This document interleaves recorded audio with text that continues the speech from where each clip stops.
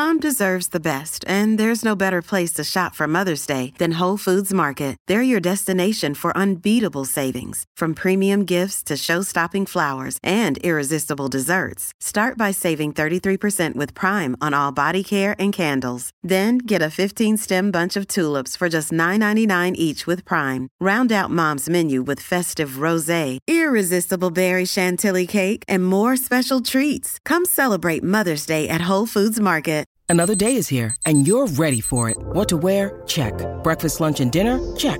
Planning for what's next and how to save for it? That's where Bank of America can help. For your financial to-dos, Bank of America has experts ready to help get you closer to your goals. Get started at one of our local financial centers or 24/7 in our mobile banking app. Find a location near you at bankofamerica.com/talktous. What would you like the power to do? Mobile banking requires downloading the app and is only available for select devices. Message and data rates may apply. Bank of America N.A., member FDIC. Hello, everybody. This is Marshall Poe. I'm the editor of the New Books Network. NBN listeners like to read books and buy them. So we thought we'd tell you that right now, our friends at Princeton University Press are having a remarkable site-wide sale. You can get 50% off books, including ebooks and audiobooks, with the code 50, F-I-F-T-Y, at checkout until May 31. You can save some real money on Princeton University Press books. I encourage you to go there and check it out. Welcome to the New Books Network. Hi everybody, and welcome back to New Books in Environmental Studies, a podcast channel on the New Books Network. I'm your host, Isabel Akerman, and today we'll be talking to Professor Helen Curry about her new book, Endangered Maize, Industrial Agriculture and the Crisis of Extinction. Thank you, Helen, for joining me today. It's fantastic to have you on the podcast. Thanks very much for the invitation. I'm looking forward to the conversation today. Great. So could you start off by telling us a little bit about yourself and your research interests and how you came to the topic of endangered maize? Sure, I'd be delighted to. Well, I'm the Melvin Kranzberg Professor in the History of Technology at the Georgia Institute of Technology in Atlanta in the United States. And I am, or consider myself, broadly speaking, a historian of science and technology in the recent past. And what that has meant for me is looking especially at the history of the life sciences and biotechnological developments and change as they have intersected with especially agricultural development. So a significant amount of my time and research in the past has been really centered on thinking about plant breeding, about how research scientists and other individuals go about creating new kinds of crops and vegetables and flowers and so on.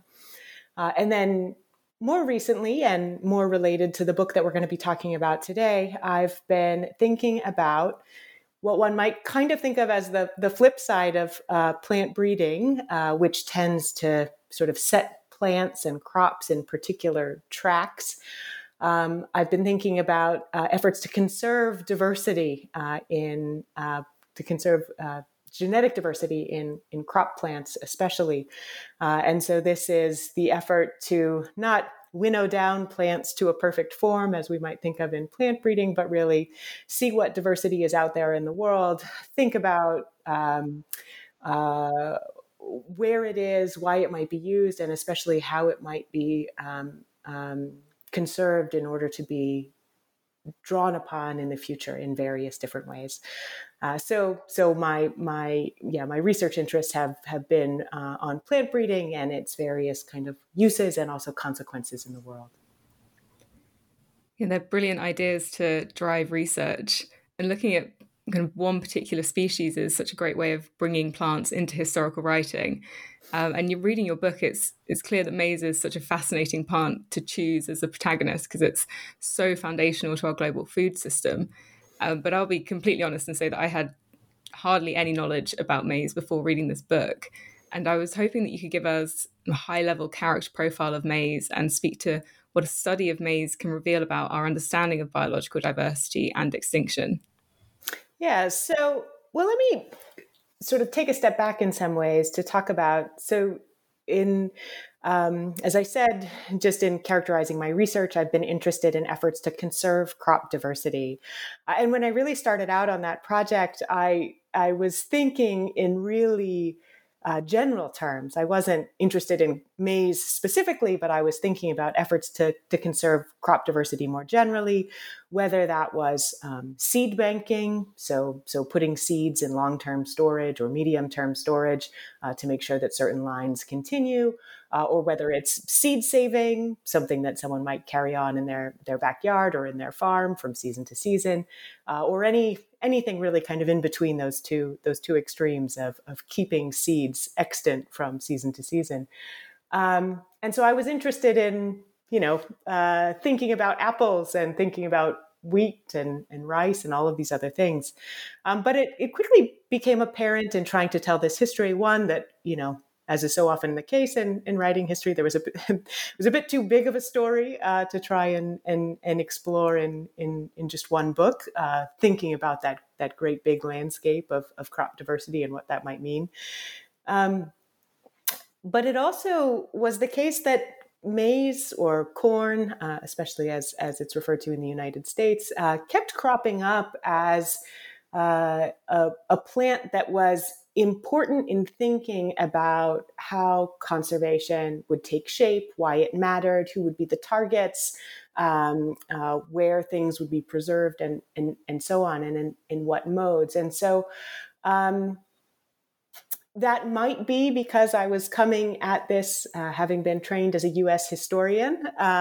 Perhaps if I had been working in an Asian context, I would have zoomed in on rice as the crop that had the most to say about these particular issues. But being an Americanist, that brings me really to your question of corn and why it's so important in this story. It's obviously one of the top three global crops, along with wheat and rice. By some measures, it is the world's most produced crop. And it is, fundamentally important to the global economy today, has been for a couple of centuries, to political economy as well, to the ways in which nations have related to each other in terms of food aid and other kinds of kind of exchange relationships. And I can talk a bit more about that. But even more fundamentally, it has this incredibly long history in the Americas as a kind of cultural foundation, especially in Mexico, where maize originated, but also in other Latin American countries. And so this cultural significance, this economic importance, really meant that there were many people who converged on wanting to conserve maize and create structures for the continuance of maize diversity for a variety of different reasons, to serve different communities and different agendas. And that's really one of the reasons why I think it proved so productive in the book. It's certainly not the only story that one could tell about the history of efforts to conserve crop diversity, but it is one important lens. Yes, and talking about the relationships between different communities and different people. So who are the organizations and communities that shape the history here? Who are you focused in on during your research? Well, as a historian of science, my main agenda in writing this book was to really understand certain kinds of research traditions coming out of a professional science community. So my starting point was really thinking about professional plant breeders or commercial seed sellers, geneticists, plant biologists, taxonomists, and so on, a community of researchers and crop developers who were interested in corn, not chiefly from a perspective of their own culture or their own, daily subsistence, except maybe in the sense of the source of their salary, but interested in it more with this lens of kind of science and economics. And I wanted to understand the actions that they had taken over about a century in order to explore and document and save genetic diversity in maize.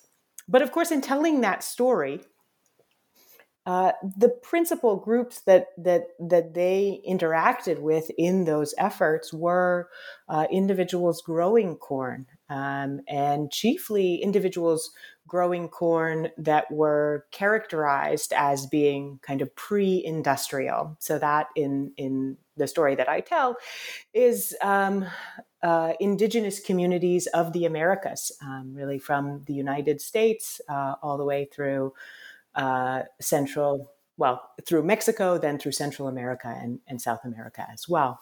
And so I followed the professional communities that had been my kind of chief entry point as a historian of science through their engagement with various different cultures of corn cultivation, subsistence, and also ultimately conservation as well. Brilliant. And you speak about kind of the century and the developments that happen over that century. We should say that we're talking about the 20th century, and your book is broadly chronological. So we start in, I think, 1916 with Harold Bigger and the Office of Corn Investigation, and then we end with these international agreements about the turn of the century. So could you draw out some of the key developments that you found whilst researching the book and what you follow throughout it? Yeah, so I think there's a few different ways to break down what are the different timelines that matter in the book. One is probably in terms of plant breeding methods and tools and ideas. So at the turn of the 20th century, so in the late 1800s and early 1900s, corn cultivation in the United States, where the book starts, was really primarily centered on producing grain, especially to feed livestock, and doing so using what we call open pollinated varieties, so freely interbreeding populations of maize that might have clear varietal names, but would be a sort of combination of sometimes purchased on the market and sometimes seed saved on the farm by the farmer. And there was a lot of interest in helping farmers improve their methods of saving seed, but also developing new kinds of varieties that would be suited to different farming conditions around the United States at that moment in time. And what that latter trend, that trend of producing new lines to spread to farmers, really contributed to was an idea that things that farmers had grown before that they might have been saving on their farms, saving as seed from year to year, or that might only have a kind of regional specificity, would be gradually eliminated as the products of professional breeders and commercial seed companies came more and more to predominate. This is a concern that had been around, actually, I think probably a bit earlier in Europe and in other places, but this is the sort of moment where we start to see these concerns coalesce a little bit in the United States.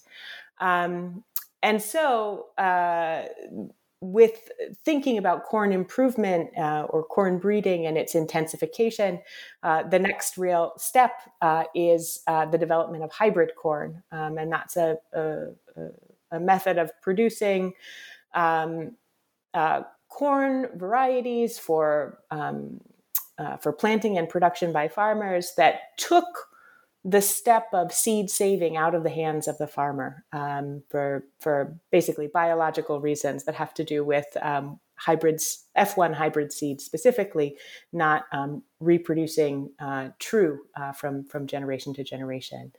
And so along with this transition to hybrid corn, you then see actually the kind of intensification of professional and commercial development of corn seed varieties, which intensifies this concern about whether older varieties will indeed disappear as farmers make a transition. And so the first part of the book really tracks that piece of history and then follows the concerns, especially of professional breeders and geneticists, as they observe a transition to hybrid corn and to the purchase of commercial corn seed in the United States, and then project that same trajectory in the United States to Mexico. to Central and South America, to start to have a concern about farmers across the Americas who have traditionally cultivated incredibly diverse strains and varieties of maize, about that diversity possibly being winnowed down, and as a result, no longer available to scientists and breeders of the future. That's really the concern. So then I'll just say, and then I know that there's another answer to your question that I'm missing, but if we think about that trajectory, then, the next big shift in terms of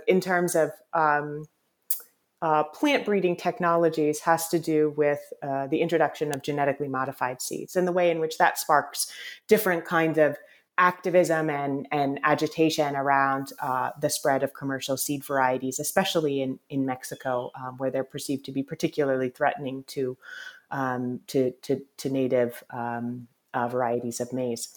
And so I deal with that history as well. So there's a whole kind of thread of events that have to do with plant breeding technologies.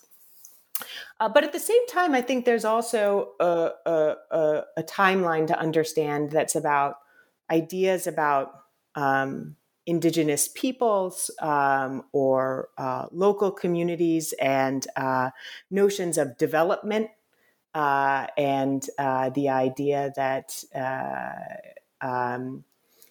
certain groups of people around the world are practicing means of farming and cultivation that should be quote unquote improved or developed in the language of development theory into quote unquote modern methods.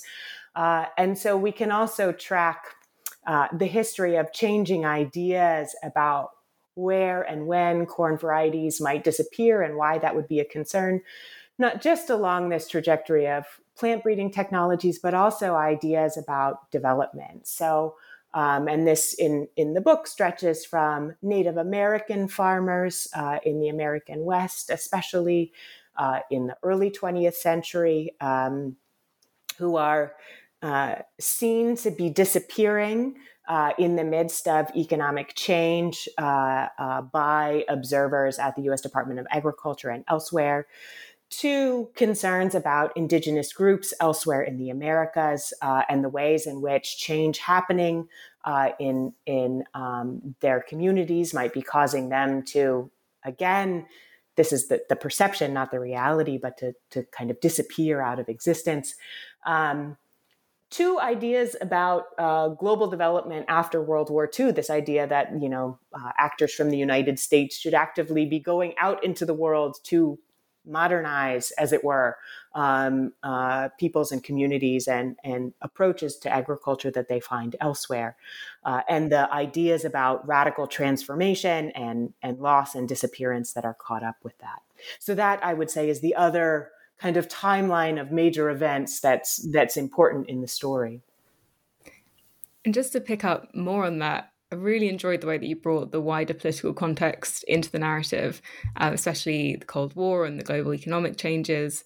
And this seemed especially important when discussions about genetic resources and access became global. Could you give us a feel for those key political developments and contexts that influenced this story? So I think here it's important to start in some ways where my last comment left off with the immediate aftermath of World War II, and to think about the development of the UN system, I would say, and different UN agencies as sites where global concerns could be negotiated in distinctive ways. And so one of the shifts that's important in how the conservation of biodiversity comes to be a global concern, so not necessarily an issue just of plant breeders and geneticists who think they're losing raw materials for future development, but actually a concern about, as you've just said, it kind of global genetic resources that could be dissipated, and this being a problem for future generations, for all of humanity. That's really caught up with the rise of environmentalism in many different contexts around the world in the 1960s and early 1970s, especially, and the existence of global fora. So the UN Food and Agriculture Organization is a key institutional actor in this story. Also, I would say organizations like the United Nations Environment Program and the United Nations Development Program. These are spaces where, we refer to genetic resources, but often what people quite frankly mean are seeds of diverse varieties that are thought to be useful in various different ways. But these global fora are a place where the control of and access to seeds as a resource for humanity come to be discussed and really kept on the high on a global environmental agenda right up until the present day. And just picking up on the seeds, something I found really interesting was the story of seed banks, especially your observation that they were political and not biological. And there were these huge debates about what they should be used for and who should have access to the benefits. Could you give us an understanding of when seed banks first appeared and why they're created? And more about what the inherent power dynamics with seed banks were? I think this is a great question, and my sort of opinion and assessment of it has changed over time. I used to try and put a pinpoint on when seed banks were invented, but it's really probably easiest to envision the seed bank as a sort of entity existing on a continuum and sort of coming into existence on that same trajectory. But a seed bank is really, at its core, just an organized collection of samples representing crop diversity, generally saved as seed, right? And so the seed bank, in a way, was invented long before any of these ideas of conservation came to be prevalent. If we think about communities or even individuals or farmers saving seeds and perhaps having samples of different varieties or different populations to maintain over time. But we might want to contest that and say, actually, there was a moment in time in which long-term conservation became the agenda of a seed bank, right? That it wasn't just about having resources for the next season. It was about having resources 30 years from now and 75 years from now and 200 years from now, or in the case of the Svalbard Global Seed Vault, much longer than that still. And so we might think, when did seed collections come to have this conservation agenda? And I think that is really about the turn of the 20th century, except that it wasn't really actualized very well in many places, or in the places where people attempted it. And that's chiefly because actually maintaining a seed bank, especially if your interest is in the long term, and especially before refrigeration possibilities were what they are today, or freezing possibilities, keeping a seed bank is actually quite a bit of work. Seeds are living materials that eventually die in storage. And so it's not just about having the vision for creating a collection of seeds, it's also having the plan for how to regenerate those seeds when they reach a point in their lifespan that they're not likely to continue. And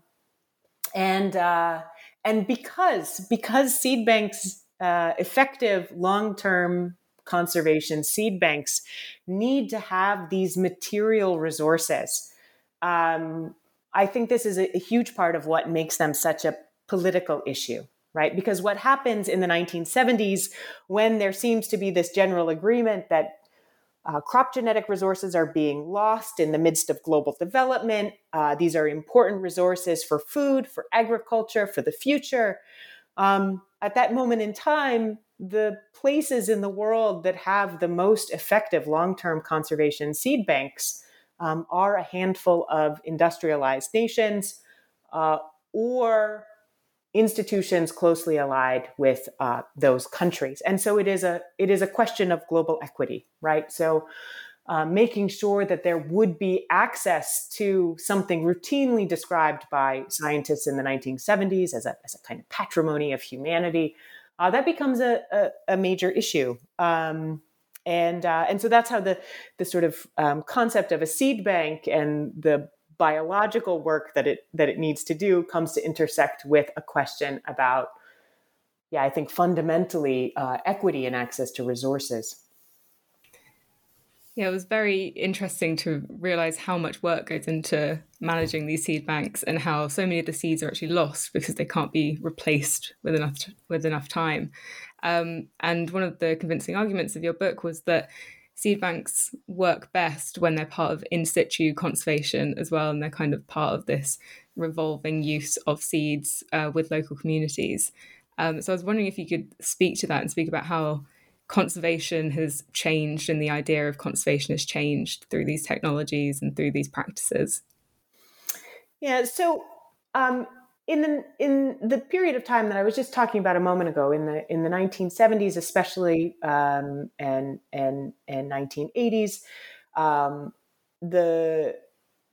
a pretty effective system for conservation of crop genetic resources perceived to be crucial across different national contexts was really forged. And, it was contested and challenged, and questions about access and equity that I was mentioning were sort of managed and brokered in different ways. But it wasn't just the political challenges that proved actually to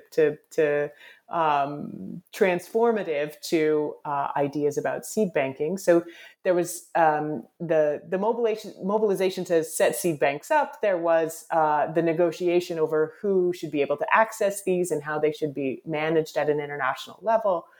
But then, as evidence started to mount that it was challenging for these now kind of international institutions to actually keep up with the influx of materials that were going into them, and as other questions about the agenda of global development and who ultimately it served kind of were playing out in the 1980s and 1990s.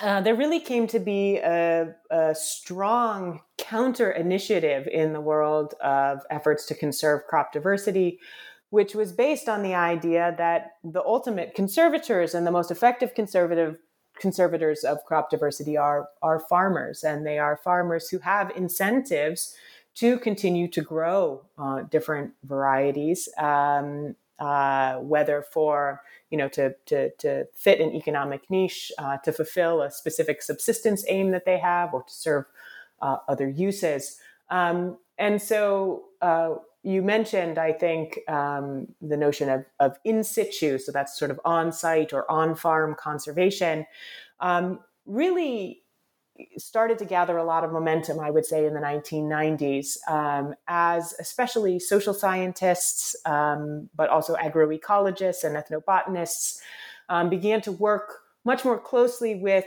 farmers in especially marginalized contexts, so not necessarily in the heart of economic agricultural or global economic agricultural production, but of course, folks perhaps unfairly excluded from those contexts, who might have more reasons to be cultivating a variety of different crop types. To see those, so researchers and other actors started to see those farmers as really, I think in some cases just an alternate path, but in some cases actually a better path to conservation, and a better path in part because of the way in which conservation could then be linked to addressing other kinds of needs with respect to social justice and equality, right? So ensuring that farmers who wanted to continue working the land would have the resources to be able to do that, or to make sure that groups who had in a previous era been sort of, the story had been written about them disappearing, right? As we see, especially in sort of accounts of the history of the United States and how Native Americans in the US were perceived for so long, in order to kind of rewrite a narrative of continuity, of resilience, of resistance, of growth. And so in situ conservation, on-farm conservation was also not just caught up with these ideas about biological conservation, but I think much more with ideas about social justice and how conservation could also serve that agenda. And those relationships between the way that we think about biology and the way that we think about society seems to be so linked throughout all of the events that you look at throughout the book. And these imaginings of endangerment and the societies of local communities, which seem to, you say, be seen as inherently endangered. And that kind of shapes the way that organizations approach crop diversity management as well. And I was hoping you could speak to your kind of final argument in the book that crop diversity and human diversity are inherently intertwined and therefore must be protected together. If you could speak more about that. Yeah, absolutely. And I think, for me, this point was kind of the revelation of writing this book. As I've said before, starting out as a historian of science and technology and really being interested in the plant breeding, the crop science, the biotechnology, and delving into this history with that sort of those blinders on already.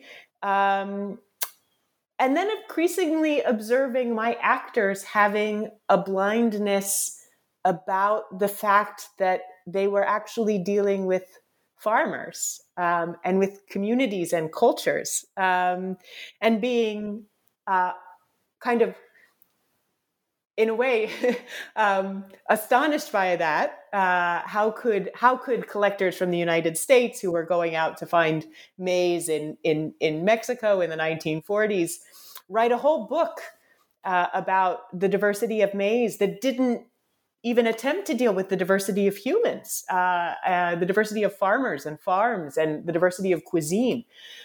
And I was shocked by that. And then, of course, I had to reflect on my own way of going about this history, which was to start with precisely the same kind of questions as the actors that I had. And so what I hope has come out more in the end is what you described in terms of actively thinking about what some of these sort of strictly, plant science based or strictly plant taxonomy inflected visions of researchers, what they were missing, right? What the world that they were actually engaging with was not a world necessarily just of plants, but a world of people and plants together.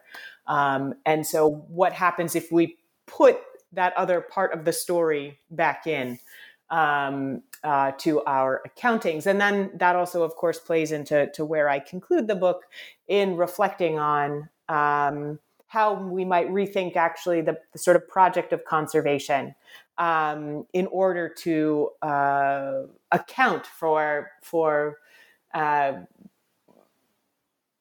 some of the kind of failings of past actors, some of those blindnesses that they might have had to the worlds that they were encountering. Yeah, you really speak to a problem which I think is prevalent for a lot of historians in kind of reassessing the way that you go about your research and making sure that you don't have the same biases that you're kind of assigning to the characters that you're studying as well. It's difficult. Absolutely. Absolutely. And I think, one of the things that I want to make absolutely clear in this interview and that I hope really comes through in the text is the extent to which a lot of the ideas that I put forward there, especially in the conclusion, are the places where a lot of conservation or crop conservation geneticists are at today with respect to thinking about conservation in motion, conservation in change, right? That we we need our crop plants to be dynamic. We need our research to be dynamic to reflect that. And so those sort of ideas that the history brought me to are also, the ideas that today's conservationists are really dealing with. Mm. Yeah, I mean, obviously this is a history book, but the history of crops and biodiversity is such an important context for the current environmental situation. Is there anything else that you like to add to where you see your research contributing to our current understanding of biodiversity and providing insight into how we should approach it? Well, so I think there's two things. One is what I just mentioned.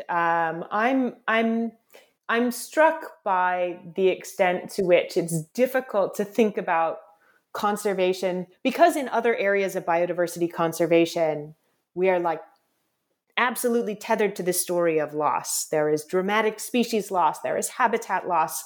There is, the depletion of resources, right? The depletion of global forests.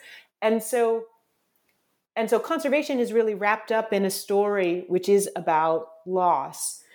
Crop genetic diversity is a little bit different because we can also think about creating diversity through new combinations, through cultivation over time, which drives populations in different directions, right? So it is a kind of a different kind of enterprise. And I think if there's, a place for this story that I'm telling here to really be a reminder that we can't just be telling stories of loss, at least not in this area of biodiversity conservation, because that limits us to a notion of, finite heritage, for example, or this idea that, heirlooms, these are things that existed in the past and we steward them to the future.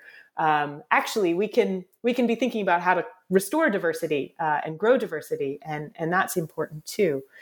And I think maybe I'll stop there on that point. Yeah, I think throughout the book it does feel like a story of optimism in the end.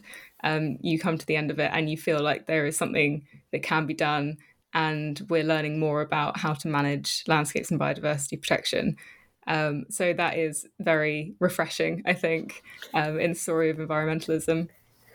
I'm glad you felt that way. I think it was important to me that a story that I think involves, talking about discrimination, prejudice, marginalization, all, in addition to biodiversity loss, dealing with these problems, the consolidation of corporate control over the food supply. These are really heavy things. But I think to remind us that history needs to do the positive work of moving us forward, I think was really important to me.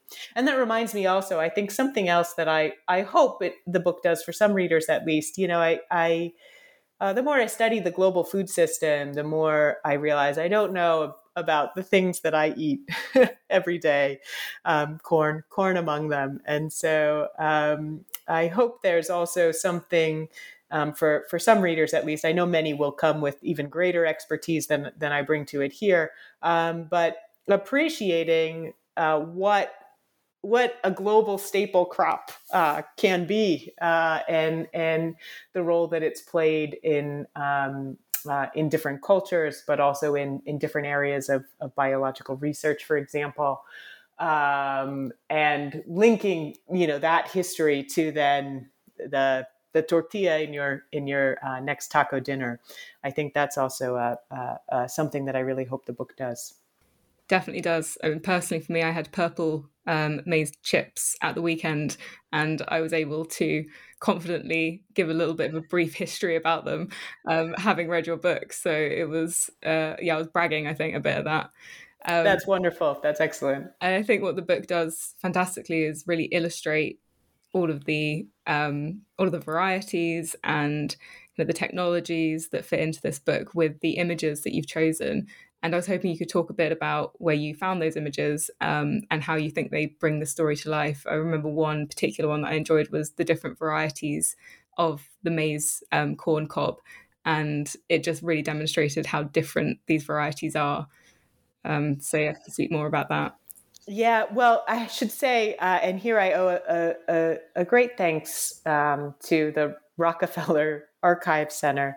A lot of the images from the book, or I guess I wouldn't know off the top of my head exactly how many, but several of them certainly are from the collections of the Rockefeller Foundation, which had some significant programs of maize development and conservation, not only in Mexico, but elsewhere in Central America, and then a bit in South America as well.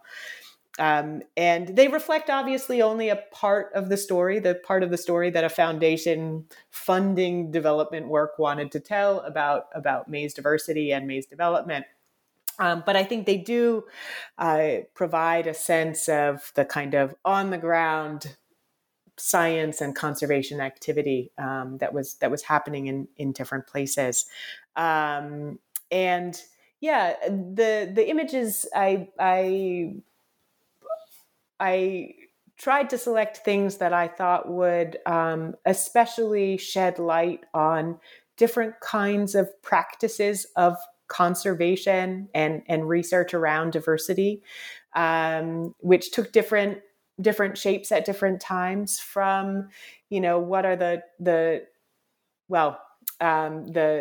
tools of exploration. So I have the ethnobotanist Hugh Cutler and his wife Marion getting into a canoe in South America as they travel in search of maize diversity, to Edgar Anderson measuring, corn cobs in order to precisely chart the distribution of their genetic qualities. To, as I've said, the Rockefeller Foundation researchers in context, working with scientists in Mexico and elsewhere to try and work with maize diversity. To the kind of flowcharts and diagrams of the information age, in which genetic resources are partly thought of as information that must be correctly managed and transferred and curated from site to site. And then I think some of the final images are really about in situ conservation, the work that social scientists going into different sites, hoping to engender conservation practices and activities carried out in the 1990s and later. And I should say I thanked the Rockefeller Foundation, but there are actually some incredible people who shared materials with me. So one of the social scientists who was working on a project called Project Milpa generously shared photographs with me. Researchers working in Mexico at the Colegio de Postgraduados, where one of my main actors did most of his teaching and research, dug up old file cupboards of photographs to sustain them. So that's an area where I really am deeply grateful for the labor of others. Yeah, it sounds like such a fantastic archive trip and research project. Was there anything particularly interesting that you found in the archives, or something that you didn't know about maize before that you'd like to leave the listeners with? Oh, that's a great question. No, I mean, I think what I would say is that, yeah, this project, which didn't start out, as I mentioned, as a book about maize, but which is obviously deeply immersed in that world. I guess what it led me to discover is just the incredible network and richness and depth of scholarship on maize from a variety of perspectives. It really is kind of incredible and humbling to I feel like at every turn, because the book deals with different sites and different domains of science and different cultures. Every turn was again being humbled by the extent of my ignorance about about a crop that I thought I was getting to know more about over time. And that one of the great joys as well, in addition to those who really helped with the photographs, was meeting especially the different maize researchers working today, learning about the history of maize science through their eyes, and learning about the kind of importance of the things that they continue to do. And that, I think that the living archive, I would say, was probably the most extraordinary piece to encounter. Brilliant. And just finally, if you could give us an idea of what you're working on next. Absolutely, I would be so delighted. A question that every scholar loves to have. I am currently the PI of a multi-year project called From Collection to Cultivation: Historical Perspectives on Crop Diversity and Food Security, and that is based at the University of Cambridge, where I used to work. And the project is really so here's one way to explain it. What I said at the beginning, that my work has especially been focused on plant breeding, biotechnologies, and crop science a bit more generally. I've really been focused on genetics and breeding as this sort of key element in understanding how crops come to be. But one of the things I learned in writing Endangered Maize, interacting with some of these scientists I just described, was just how much work beyond genetics and breeding matter in the creation of crop varieties for cultivation, for our dinner plates, ultimately. And so the project is really meant to bring together historians with different expertises and interests to tell histories about crops that decenter genetics and breeding, that really think about the whole range of different knowledge and labor and technologies that come to bear on crop development. And so that ranges from things like curation and database management in seed banks to plant health protection, so establishing quarantine measures and regulations, and managing those, through the kind of whole gamut of different kinds of activities that researchers do in the interests of developing and disseminating, basically the foods that we eat that make it to our dinner table at the end of the day. So that's my main enterprise at the moment. Sounds absolutely fantastic. Can't wait to see more things coming out of that. Thank you so much for joining us, Helen. It's been absolutely fantastic to have you on the show. It's been a real pleasure to be here. Thank you for the invitation.